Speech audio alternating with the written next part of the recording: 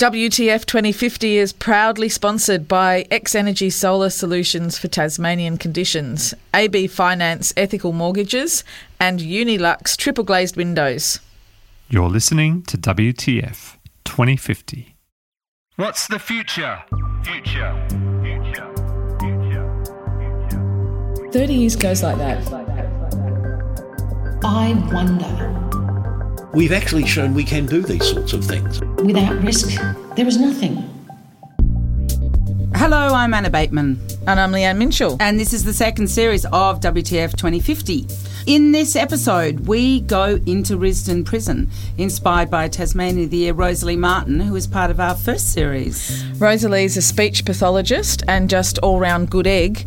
And last season, we talked to Rosie about her goal of having no prisons as we know them in Tasmania by 2050. I'm really looking forward to this episode because here we get to see how she's actually trying to achieve that goal. So what you're going to hear is a group of inmates sitting around talking about their attachment program.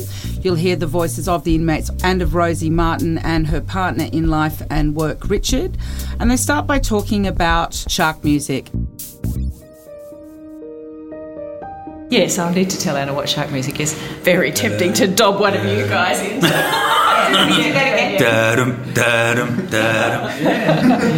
So shark music is where, because of emotional needs that we had that weren't met when we were children, whether they're to do with our response to feeling fear or shame or sadness, or our inability to feel curiosity in a safe way, we have issues that when something happens, something that's actually a really safe situation, we still perceive it because of the lens we're looking through from those issues not being met when we were kids.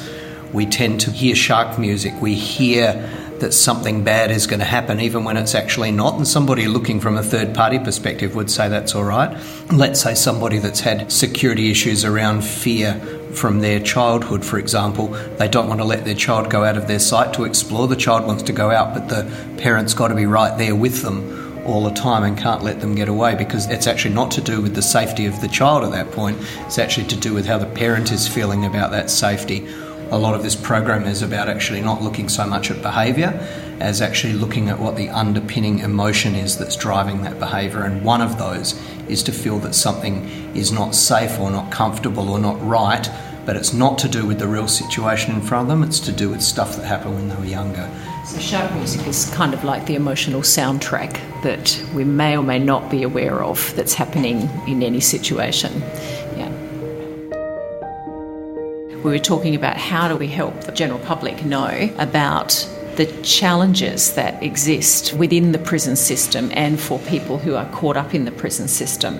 And I think you all did a really good job of explaining how that's difficult for people, in the lack of opportunity that they might have had. But I remember you also particularly talking about the attitudes that they have and how to actually start that dialogue and what can be done to support the general public to think about it differently. Do you remember what you were saying about that? In order for the public's attitude and education to change when it comes to offending and reintegration, they need to be able to have ready access to the information within the prisons, like the recidivism rates, why people are reoffending, why there's no support outside these walls, how to help support them outside these walls. From personal experience, the one thing that I hated when I was paroled was the fact that everyone that was put there to help me was put there to help me through a textbook. There was no lived experience. So, my parole officer, I could turn around and say, this is how I feel and this is what I think I need, and she'd go, well, this is what the book says you need. And it's not constructive. I mean, without criticising the parole system, it's destructive. Everything's just automatic. There's no feeling or emotion behind their reasoning for anything. So it's very monotonous and exhausting. I think there are better people suited than what we have out there to help us reintegrate into the community and to adjust back to a normal life. I just don't think that it's being utilised the way it should be.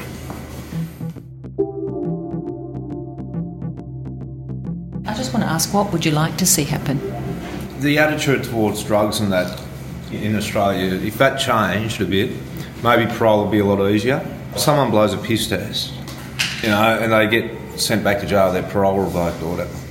who's that going to hurt? Someone going and getting on drugs. I mean, fair enough if they go and commit another crime while they're on drugs, but if they've just gone, had a bad day, maybe smoked a couple of bongs, relaxed, gone to sleep or whatever, woke up the next day, been piss tested, blown a piss test, who's that hurt? You know, like if the attitude towards the drug use was a little bit different, maybe things would be You're talking about specifically marijuana? That's just an example. Mm-hmm. I mean, ice is a little bit different because people think they've got control of ice and they don't really have, you know.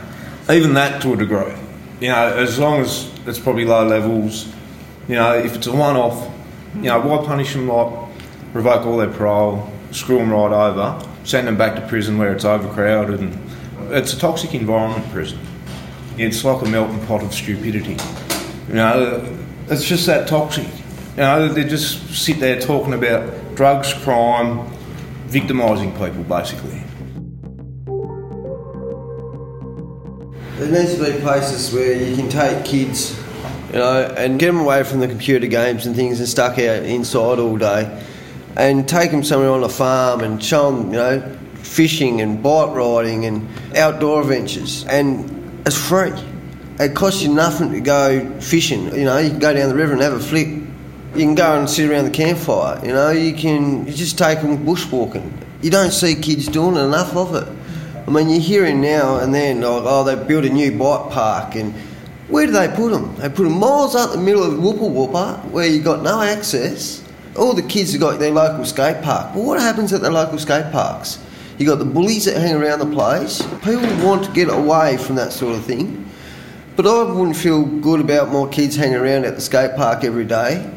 My brother, my nephew, he's been hanging around them lately and he's been changing his ways and getting into trouble and getting into mischief, and it's the crowd he's hanging around. Before that, we'd take him away out the lakes and take him fishing and bike riding and that. And he was an excellent kid. But now he's sort of getting a bit older and wants to hang around the other crew and doesn't want to hang around Dad and his uncles and that. He's going downhill a little bit, but he hasn't got that guidance too. He's just following other kids' stupid mistakes.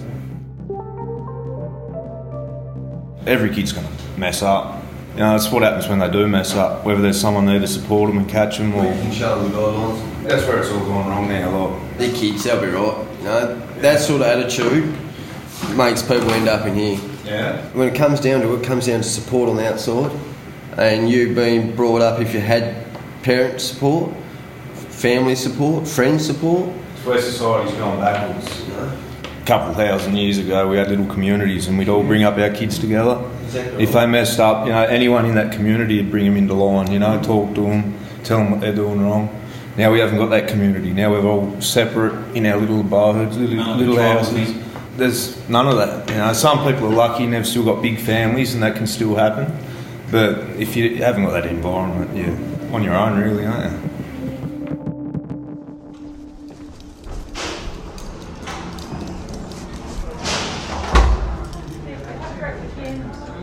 By the time people come to jail, it's probably already too late. They've probably had no father figure their whole life, no strong male role model. By the time they come to jail, like they've been looking up to their mates as a role model, following their behaviour. Their mates might just be joking around saying, we'll go do this, go do that. You know, that's like a pastime for them, but these people kind of live that and think that's the right way to do things. They end up playing up, messing up, coming to jail, and then their role models are all older men that are all into nonsense, into bullshit. I've seen it 1,000 times. I've been in here too long. A young bloke will come to jail, just fresh face, and then the next thing you know, he's got older men telling him, oh, smoke this, smoke that, do this, bash that bloke, do this is how you treat officers, this is how you do that.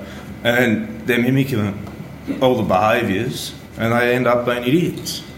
And it happens all too often. What they need is somewhere probably from 10 to 15, maybe 18, somewhere more like a nurturing environment where they might have life skills they can learn, like here's a woodwork class, here's a metalwork class, here's a carpentry class. You're obviously not going to pay attention in school. We'll start working into all these life skills and hopefully there's something you'll fit into. And then maybe you wouldn't need jails. WTF2050 is sponsored by AB Finance, an ethical mortgage broker and a one-stop solution to navigating the housing mortgage market. AB Finance are fiercely independent and can also help you with refinancing. To find out more, go to abfinance.com.au.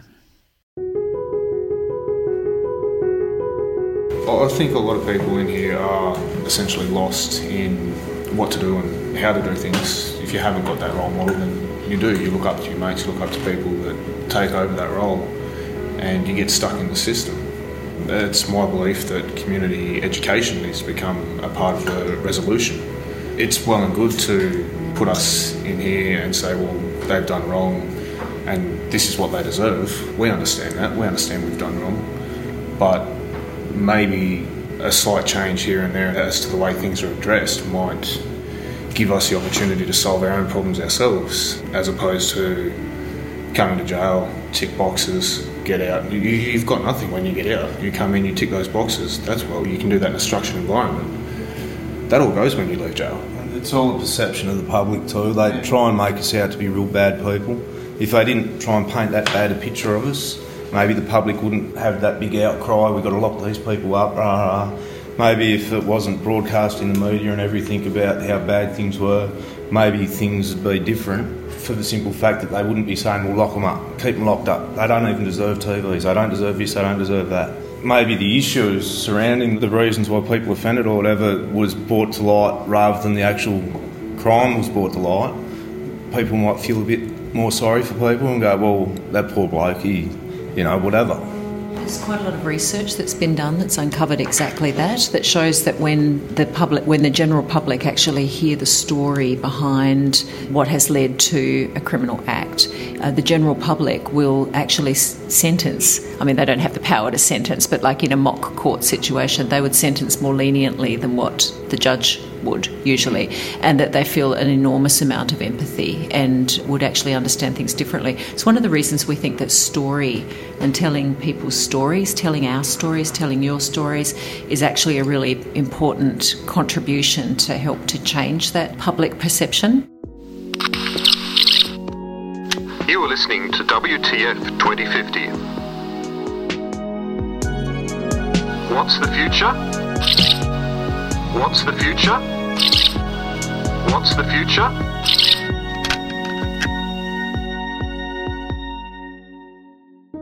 Based on what you've learned about shark music and that repeating cycle, how that makes you think about that situation where people are looking for connection. It gives you the insight into where they were and they weren't nurtured as a kid, really. It tells you where they need help. Then it comes down to whether or not you can help them, I guess, or find them the help that they need. But then, that again comes back to them as well. They need to want that help. It's not our job to help everyone. No. We can't go out of our way. We'd have no time for ourselves if we went and tried to help every injured person. It's not our job to go around trying to right all the misdeeds of people's parenting. It's just not our job. You said before that you've been trying to kind of, with the circles of security, kind of talk to your partner and gently... nudge her into... Yeah, like how have you kind of approached that? Well, I basically use the circles to talk to her, to use the circles to talk to him. What kind of questions has she asked or comments has she made as you've done that? Well, she started off getting a bit angry and that about it. She thought I was calling her a bad mum and everything like that. I just started by nudging her towards thinking about how he feels about things and what he's going through when she raised her voice, or she's meant to be taking care of him, and when he feels like he needs taken care of, she yells at him, how that's going to make him feel and things like that. Yeah. It makes me think, if you guys are doing the circles here on the inside, I wonder if there's a place for where the connection is right and the trust is right, and where it might be able to be facilitated for supporting your partners or ex-partners, the mothers of your children, to do it on the outside so that they're learning the same things that you're learning here, either after or even maybe partly during the time. I don't know, it just has come to my mind. What do you think about that? If we've got the understanding, but your partner's got no idea whatsoever, and we're trying to teach the kids and see the circle, and they're thinking, well, what's he doing? Like, what are you doing? Yeah, it made a big difference, I think. I think it's a good idea. How are you going to do that? Don't know. Yeah, exactly. How be? Don't know.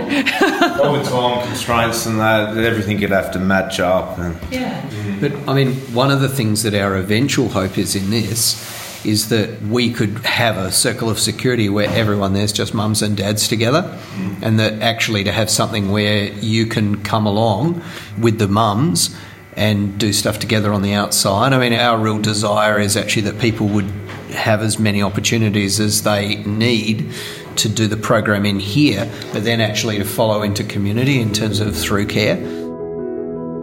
Is this the kind of thing that you would be interested to do again on the outside when you're actually reconnected with your children in a regular way? Because at the moment, you know, we know it's a bit theoretical. It's a bit theoretical, yeah. I'd like to give it a go first. Thank you very much, everybody. Thanks, you guys. Yeah, thanks, Rosie. Yeah, thanks, guys. Nice knowing you, Anna. It was really heartwarming and inspiring to hear how good the program's doing and the reflections of the men themselves. But Anna, I didn't go out to the jail. What was it like walking in there? It's extraordinary because when you go into the visitor entrance, the prison guard that was there was so delightful. So all the families are lining up and, you know, there's kids and mums and grandmas and all that sort of stuff. And she knew the name of every single visitor, you know, and she was squatting down and connecting with the children and saying, wow, that's a new T-shirt. And it seemed like this weird oxymoron that a prison would be this incredibly welcoming place. But that is a tone that is very much set by the head of Prison Tasmania, Ian Thomas. Certainly we recognise that people that are coming in to visit the prisoners aren't in prison themselves, and often some of the challenges when somebody's in prison are more keenly felt by the family and relations than the person who's had their liberty taken away. You know, you can have mum who's left at home with the children and has to fend for the children, run the family home, work, etc., and visit. So we want to make the experience as enjoyable as it can be. That's the one time a week, a month, however often they visit, when they get that real intimate time together. And we want it to be a valuable experience because one of the key things is maintaining those family ties. When we spent a couple of hours with Richard and Rosie in the first series of WTF2050, What's the Future, we're calling it for the second series because we want to broaden it out a bit, her thing was that she would like to see prisons that were more focused on rehabilitation than on punitive. Yeah. There's those very interesting models in Denmark that I think people are looking to, and I wondered if you'd be happy to talk to me a little bit about what your feeling about that is, and you know, in 30 years in the future, are we likely to see some change? I mean, from a personal perspective, I've long been a believer that the punishment is taking away the person's liberty.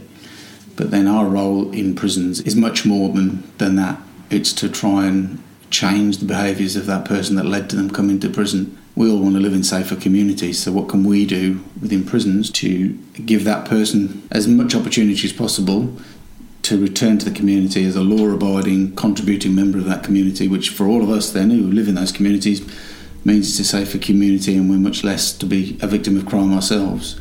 That's our role. There's many ways in which I think we can, and we do it, but there's always room for improvement. That's about role models, so how we behave with the prisoners and how, you know, the respect and care and support we provide for them, as well as challenging inappropriate behaviour. The opportunity we give them to address their offending behaviour. And we work with them to identify the issues that led to them coming to prison and the nature of their crime, the attributes that have led to them committing the crime, so violence, substance-related, sexual offences, etc.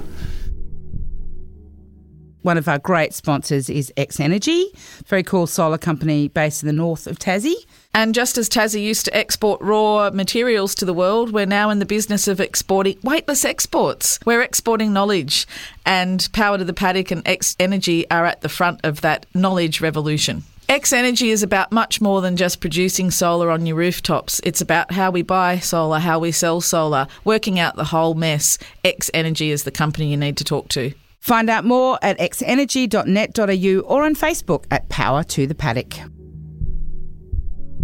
And you've got the doggy program too. Yes, we do. The Pooch, what's it called? Pups on Parole. Pups on Parole. Pups on Parole, so that's an initiative with the Dogs Rescue Home.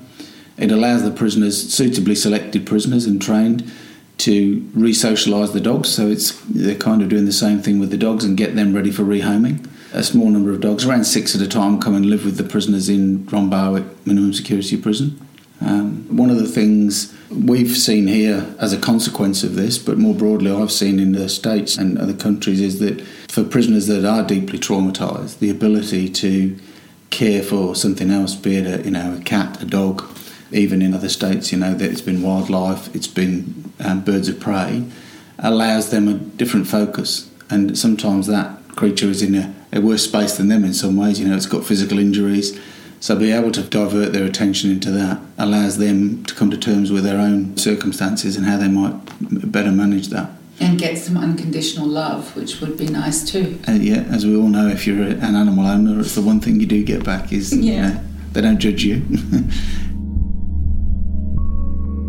How do we show the public that they can be safe, but also that people who have committed offences can be rehabilitated? If we can engage with these people to make them better members of our community when they return, that's the role that prisons can play, to be much more than that punitive measure. And really engaging with people that can provide opportunities for prisoners to reconnect with their communities on release, so that we know that a lot of our guys and women will have skills that can be put to good use. They can practice or hone or even learn those skills whilst in prison. But then how do they put those skills to use if they're not given the opportunity on release? We recently had the stuff we did with the Rotary Club around the Wooden Boat Festival, when 3 prisoners in Rombarwick worked on renovating the small dinghy that was named after Vanessa Goodwin, our late attorney, and auctioned at the recent Wooden Boat Festival. A couple of those guys had never worked with wood before in their lives, but they were given that opportunity by the Rotary Club in conjunction with ourselves. Now they've got some skills. They've got some life skills as well of engaging with people from the community. And that's something we hope to grow in the future. So those types of examples, a small initiative with the Rotary Club, or actually working with a large company within Tasmania or local government to be able to give these people opportunities to re-engage with the community, with society. I was actually in that raffle. Can I say, very disappointed that I didn't get the winning ticket. It was a beautiful boat. It was. Did an amazing job. Vanessa Goodwin was really quite extraordinary, wasn't she? She was quite an extraordinary person and massive loss to the state. A massive loss to the state. A huge champion of prison reform and a huge champion of the role that prisons play in exactly the way, from my perspective, that I've described, that whilst people are sent to prison, they still have a role to play in society, they still have a contribution to make, they still have a value, and they're still a person. As I've said on a couple of occasions earlier, the taking away of the liberty is the punishment, but now how do we rehabilitate them? How do we turn them into, contributing good citizens? Exactly right. And Vanessa was passionate about that, very passionate about it, and had some really strong and innovative ideas about how we might do those sorts of things. It was just delightful meeting Ian Thomas. What a progressive, extraordinary leader he is, and hearing him talk about Vanessa, a much-loved leader in the Tasmanian community. She was Attorney General and a member of the LegCo. She was one of those very rare people who was actually loved by both sides of politics. And thank you very much to Rosie and Richard from Chatter Matters, who enabled us to be in Brisbane. And thank you very much to the guys who sat around the table with us and shared their stories about parenting, both how they were parented and their own. That's a big thing, to share stories like that. So thank you very much. And you've been listening to the second series of WTF 2050, proudly supported by the Australia Institute, where ideas matter. Thanks very much to our studio engineer, Michael Shelley at the Green Room. Big shout out to our producer and music man, Fletcher Babb. Please check out our other episodes and join the conversation on our Facebook page. And you can track everything on the website, WTF2050.net.au. And you can, of course, listen to everything on iTunes and Spotify.